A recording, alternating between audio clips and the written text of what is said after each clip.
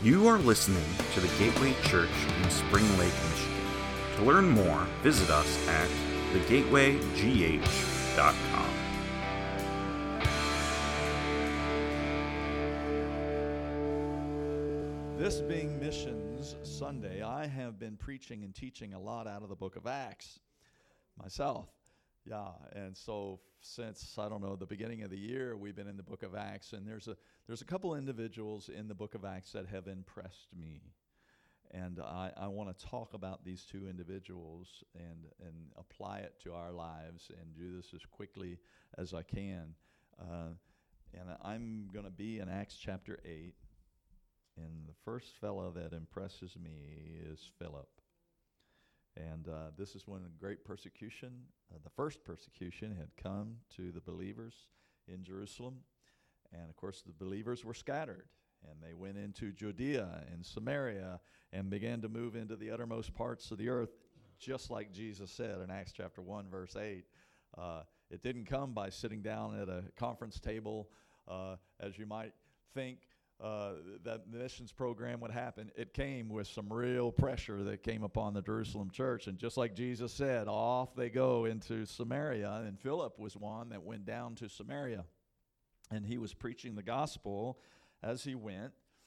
And it says here in verse 4, "Therefore those who had been scattered went about preaching the word. Philip went down to the city of Samaria and began proclaiming Christ to them.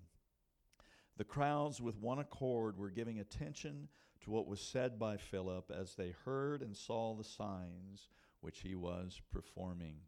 Now, that's called power evangelism. That's the kind of evangelism that I like. Now, you know, there's different kinds of evangelism, and you're going to be encouraged in your friendship evangelism. And another one, what I call come and see evangelism. I think that's what Philip did for Nathanael. This is a place of joy and a place of light and a place where the gospel is being preached, and inviting your friends, your neighbors, your associates to come into this place of light has a way of breaking down the barriers and the lies that are in the mind to keep people from coming to Christ. So come and see evangelism is a low risk evangelism.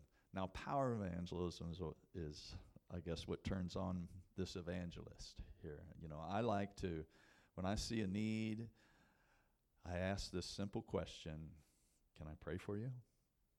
And you know, about 99% of the time, the answer is sure. Now, they don't always know I'm going to pray for them right then, you know.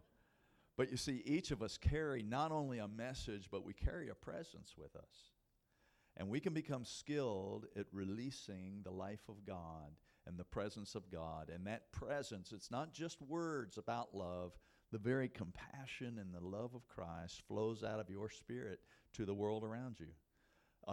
You are light. I need an amen right there.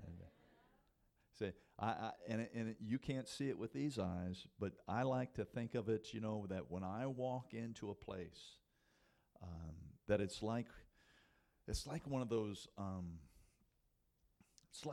lawn sprinklers, you know, that.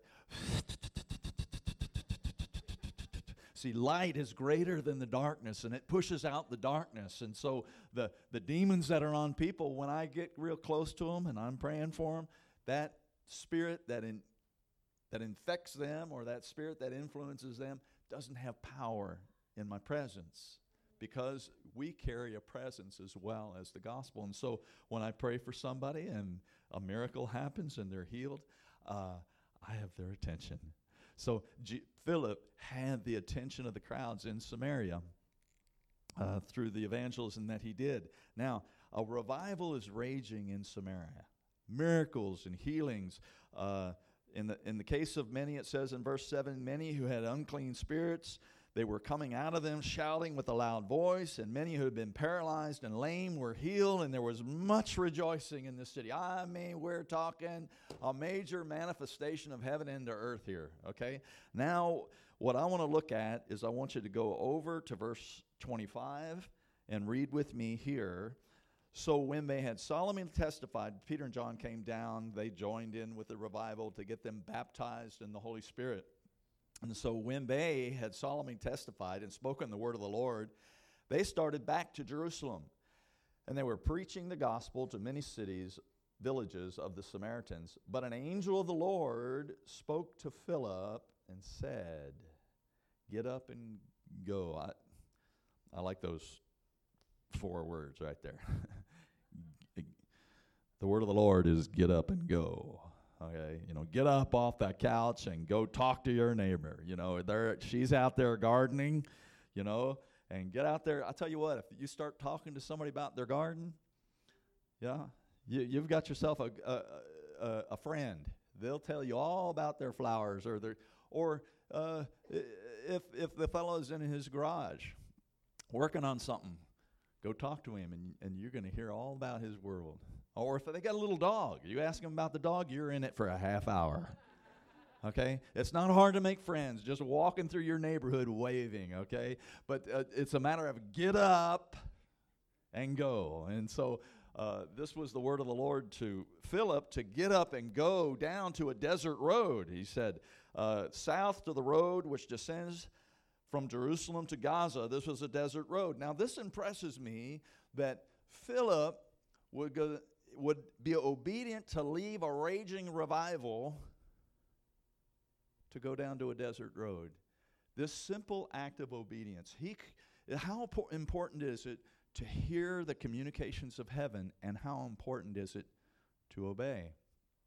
Because who he was going to talk to was a government official from the kingdom of Ethiopia. Now, we know about the country of Ethiopia. It's got borders, but the kingdom of Ethiopia in that day encompassed much more, and it was one of the powerful empires of the day. And here was an official who could have gotten saved in Jerusalem, but because there were believers, there was a revival going on in Jerusalem.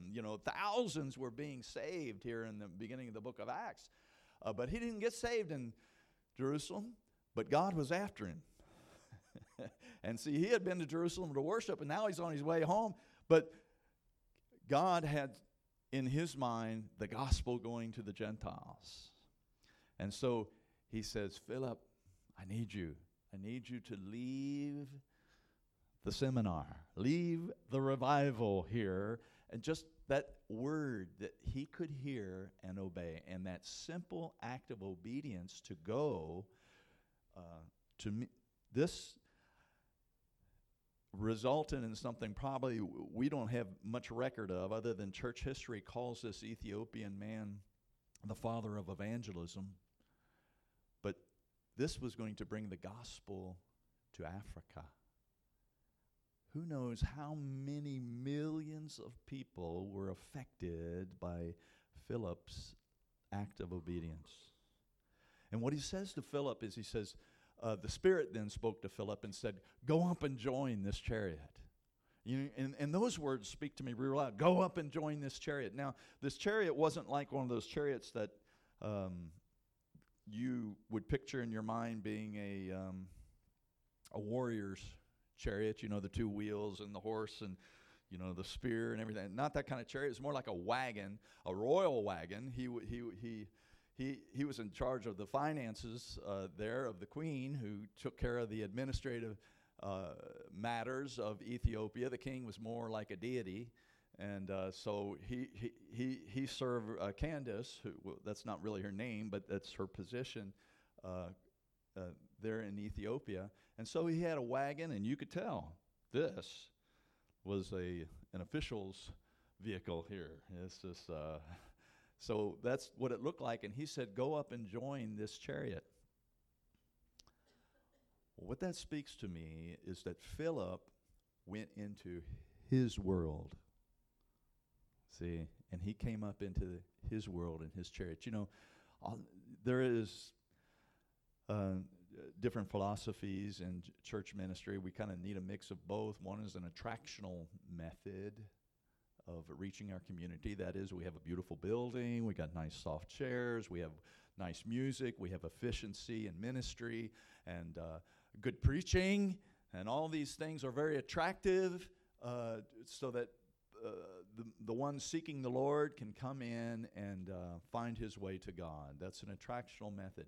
But we're called to missions and to have a missional mentality where we go into every man's world to bring the very presence of God and bring the message of God. You know, Jesus really didn't say, you know, go into all the world and hold meetings and hope some lost people will come.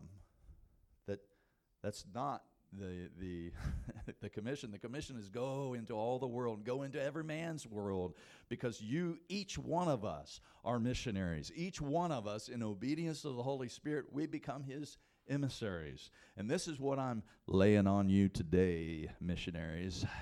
Say it, I'm a missionary, and I'm on a mission.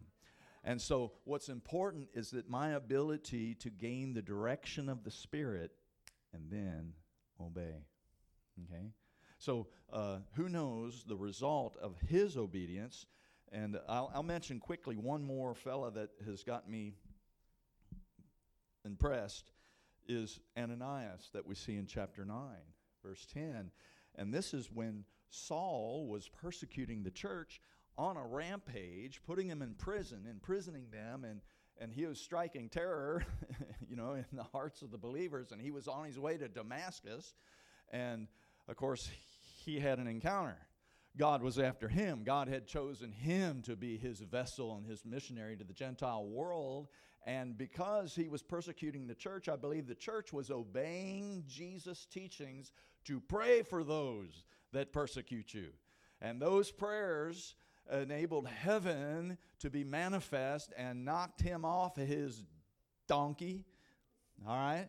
See, he didn't meet the Nazarene that walked the shores of Galilee. He didn't even meet the resurrected Jesus that was in the upper room with the disciples after he was raised from the dead. He met the glorified, exalted Jesus as he is today.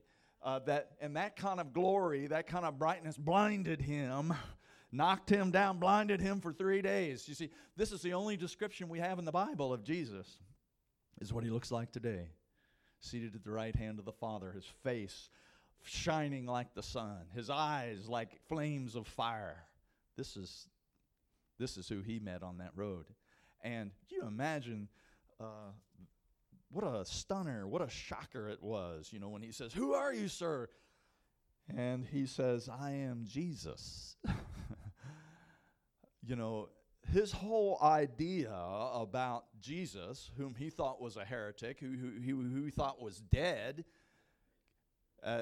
you know, because he was cursed of God, and he felt like he was working for God and going after all those that were following the teachings of Jesus as heretics, and this was his whole mentality. And here he hears from Jesus himself, "I am Jesus, whom you are persecuting." You know, have you ever watched a movie and you're following this movie along logically, and you know you're with the movie, and you think you're understanding the movie, and then at the very end of the movie there's this twist, and you realize you had it all wrong. You know, he wasn't the criminal, he was the criminal. He wasn't the bad guy, he was the good guy, and it was all turned around. And well, this is what Saul's going through. So Saul went through some real repentance. Now, while he's going through all that, the Lord speaks to a man named Ananias, and he says, "Ananias." Well, let's read it as it was said to him. And the Lord said to him, "Get up, go to the street called Straight, and inquire of the house of Judas for a man from Tarsus named Saul, for he is praying. For he has seen in a vision a man named Ananias come in and lay hands on him so that he might regain his sight." Look at the next word, "but." But there's a hesitation here, which would only be normal, because he was very aware of Saul and what he was up to, and so his own logic, and perhaps there was a fear factor involved. There were some obstacles for him to overcome to obey what the Lord was saying to him because of what he knew about Saul. But the Lord assures him, and not only listen to this, he says, Saul he's praying, you think? And he has received a vision of you, Ananias, coming in to pray for him. You know, God prepares the way. When he has a hard task for you to do and he has something for you to do, he prepares the provision and the grace and everything you need to do to obey the word of the Lord. Now, here's what I'm coming to by bringing these two guys to our minds, is that there are barriers to our obedience. There is a warfare against the obedience that you face. You know, see, obedience is not an option, but you are going to face obstacles of fear. The carnal mind fights against the things of God, but there is a demonic warfare that comes against you from being obedient to the Lord. See, the Lord speaks to you immediately. Our reasoning will kick in, much like it did for Ananias. Wait a minute. You know, I've never been to Bible school. You know, I don't know. How many ever heard this little lie in your head? Well, I don't know enough of the Bible to obey God. Can I say to you that Balaam's donkey had no Bible knowledge whatsoever? You see, the ravens that brought bread to Elijah, they weren't Bible school students. They were just in obedience. I'll tell you, if God speaks to you and the Spirit of the Lord speaks to you, O missionary, you are qualified and His grace will enable you to obey Him. Okay? But there is a warfare from our own carnal mind. I mean, think about it. You know, about what if Peter hesitated on the edge of the boat when the Lord said, come. See, everything that was in the word come to him when Jesus was on the water, just to back up the story here a little bit, and he saw Jesus walking in the water, and Jesus said to him, come. And everything he needed supernaturally to walk on the water was in that word come. But had Peter hesitated and thought about it,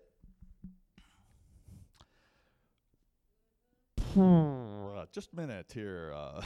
I know about water. I sink in water. And, you know, no, he went ahead and pushed through his own reasonings and began to obey and walk on the water. See, so there is a demonic warfare that comes against us. Why? Because whenever there is an action of faith and obedience, I wish I could teach this, it releases a manifestation of God in the earth.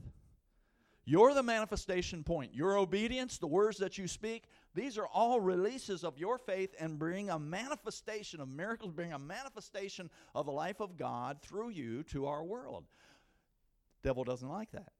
Light pushes out darkness. And so I find you will find resistance. That when the Holy Spirit is speaking to you to go forgive, to give money, to whatever it is, whatever determined purpose you have in God is seen as an act of warfare by your enemy. And so you'll get demonic warfare that says, who do you think you are? You know, how about prayer? Prayer is an action of faith. And you decide, well, I'm gonna get up this morning, I'm gonna pray. And well, you've got a warfare that says, there's no use for you to pray. God ain't listening to you. Who do you think you are? You sinner, you. And that's the war that comes against us, because the intent of that is to get us in a passive and inactive position. You see, the devil does not fear knowledgeable Christians. He fears obedient ones, because it pushes out his work. Where there is, you know, the kingdom of God is righteousness, peace, and joy in the Holy Ghost. And where there is death, we bring life. Where there is sickness, we bring health. Where there is unrighteousness, we bring the righteousness of God. We push out darkness. And so there is the conflict. There's the warfare. And so it's a warfare of discouragement.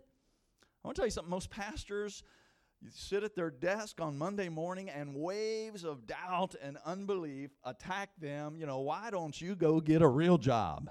You know, what? You're not making any difference in this town. That's the kind of warfare that you learn to live with and overcome. I've been laying hands on the sick since I was 18 years old, and I have seen every kind of miracle you can imagine, you know, in our work. Blind eyes opening, deaf ears opening, cripples walking. You know, it's the manifestation of the gift of healing that's flowing. But still, whenever I take this action right here, my action of faith, take my hands out of my pockets and I'm going to pray for somebody, you know what I get? Warfare. A wave of doubt usually hits me, and it just says, well, it's not going to work this time. You haven't got what it takes. You kicked the wife and hollered at the dog, or hollered at the dog, kicked the wife, or whatever. You know, all the reasons why this is not going to work for you today. Why? Because there's a warfare against your obedience. And so what I am exhorting you to, and I'm going to have to shut this message down, is your little acts of obedience. Think about Ananias. He became an instrument in the life of one of the greatest gospel champions of our history, which is Paul the Apostle. God used a simple disciple in his obedience. Philip, his simple obedience that was beyond reason to go to the desert road could have brought millions and millions of Africans, and it may still be going on today. What I want to say to this house, you know, I appreciate what the ministers of this house do, but all of us are ministers, and it is required of us to obey our Lord. And when the Spirit of God is speaking, it may not seem reasonable. It may seem small. It may seem insignificant, but I want to say your obedience is important. I got to quit. Boy, I can remember when I first became a Christian. I walked by a gum wrapper once, and the Holy Spirit said to me, go pick that up. What difference does it make that I pick up somebody? What's that about? It is the test of obedience to the Spirit. And if I can learn to hear the voice of the Spirit, to reach out to others around me, it's going to be tested. He wants to see if he's got a vessel that'll obey him, a vessel that'll be reliable. And the more reliable I can become in a small thing, and the more faithful I can become in a small thing, one day God will have in his kingdom a servant that he can rely upon and trust, that will move beyond his fears, beyond the warfare of doubt, and obey. So God is looking for some obedient missionaries today. Oh, I got too many stories, but I need to quit. All right, it's 20 after, and you have to close your service. You don't? I don't know. The pastor's got to deal with his staff when he gets home, if we go any further than now. So that's my exhortation to this house. Each one of us, our acts of obedience, and in little things. When the Lord puts someone on your heart, when you think, you wake up in the morning, you're praying, and a picture of somebody comes to you, that's your clue to call them that day, to respond to that movement of the Spirit. And you can become skilled. It's so, at the movements of the Spirit, you become a useful vessel for Him. So I can develop the skill of hearing the voice of God. But here's our part. Hearing ears are attached to an obedient heart. You say, well, I want to hear from God. I want to hear from God. You need to obey what you hear, or you'll stop hearing. Oh, I could preach an hour on this one. It's true. It's biblical. I gotta quit. I'm quitting. All right, let's stand up together. Well, I think I need to turn it over to you, don't I? Can I end this service here? Really? Thank you. All right. In that case, hallelujah. Well, what I'll tell you, what I'd like to do is those of you that do need to get your children and go on and have lunch and whatever you can, but I'm going to stay here, and I'd be happy to pray for anyone that desires ministry, and I'm sure there's a ministry team here that help us. If you have some need today, we certainly want to pray for you. But I want you to hear my exhortation to you today is obedience in the small thing. Obedience in the small movements of the Spirit that you get. Man, oh man. There are so many illustrations of this in our life. You know, the Lord may speak to you to give. He's always stretching me in my giving. Well, you know what that does? That starts creating a warfare. Well, I can't afford that, you know. How am I going to buy that boat I want to buy, you know? And, you know, what if I lose my job next week? And all this warfare begins against the obedience of Christ in your life. And I'm going to tell you something. This is how you're going to mature as a believer and mature as a missionary in your world. If you, what if I'm wrong? So what? Go bless, take some cookies to your neighbor anyway. Even if it wasn't the Spirit of the Lord telling you to do that. This is how we learn to hear the voice of the Lord. And so I just want to pray over you right now. And all obedient missionaries, would you lift your hands up to heaven and say, Lord, here am I. My ears are open to you. My heart is open to obey you. I am your servant. I don't want to be ruled by fear. I will not be ruled by rejection. And I am not going to let a carnal mind rule me. But I am led by the Spirit of God. I am his sheep, and I hear the voice of my shepherd. My God talks, and the Spirit of God speaks to me. He reveals the truth to me, and he shows me the things to come and the course in which I should walk. I am your obedient one today, Lord. Amen. Amen. God bless you. Pastor, if there's anything you need to say. Yeah. Well, we'll conclude this time then and just definitely check out Bill's information table, all the resourcing, all information you need to know about Lifeline International, his work that is pulling on your heart, and you just want to get to know more about it. Again, I encourage you to go visit Bill, go talk with him, have a conversation. Can we just say a prayer as we end service? And if you guys want to come up, I'll be up here, make myself available for prayer or anything that you might want prayer for. But let's do this. Let's pray. Dear Lord, we just thank you for this time, for this opportunity to come and listen to you and hear your word about being obedient, Lord God. It's not someone that has to have the most knowledge, know the most, Lord God. We just need to be obedient, Lord God. We just need to get up and go. Get up and go and just be faithful and obedient in the small things, Lord God. And with that faithfulness in the small, you will have faithfulness. We should be able to receive more of what you want to give us, your power, your strength, to have a greater faith when it comes to the bigger things, Lord God. So we just ask that, Lord, in this time, in the moments that we have, Lord God, be with us, Lord Jesus. Keep us safe, Lord God, as we head out for our Memorial Day weekends, Lord God, and just visit friends and family, Lord Jesus. Bring us all back here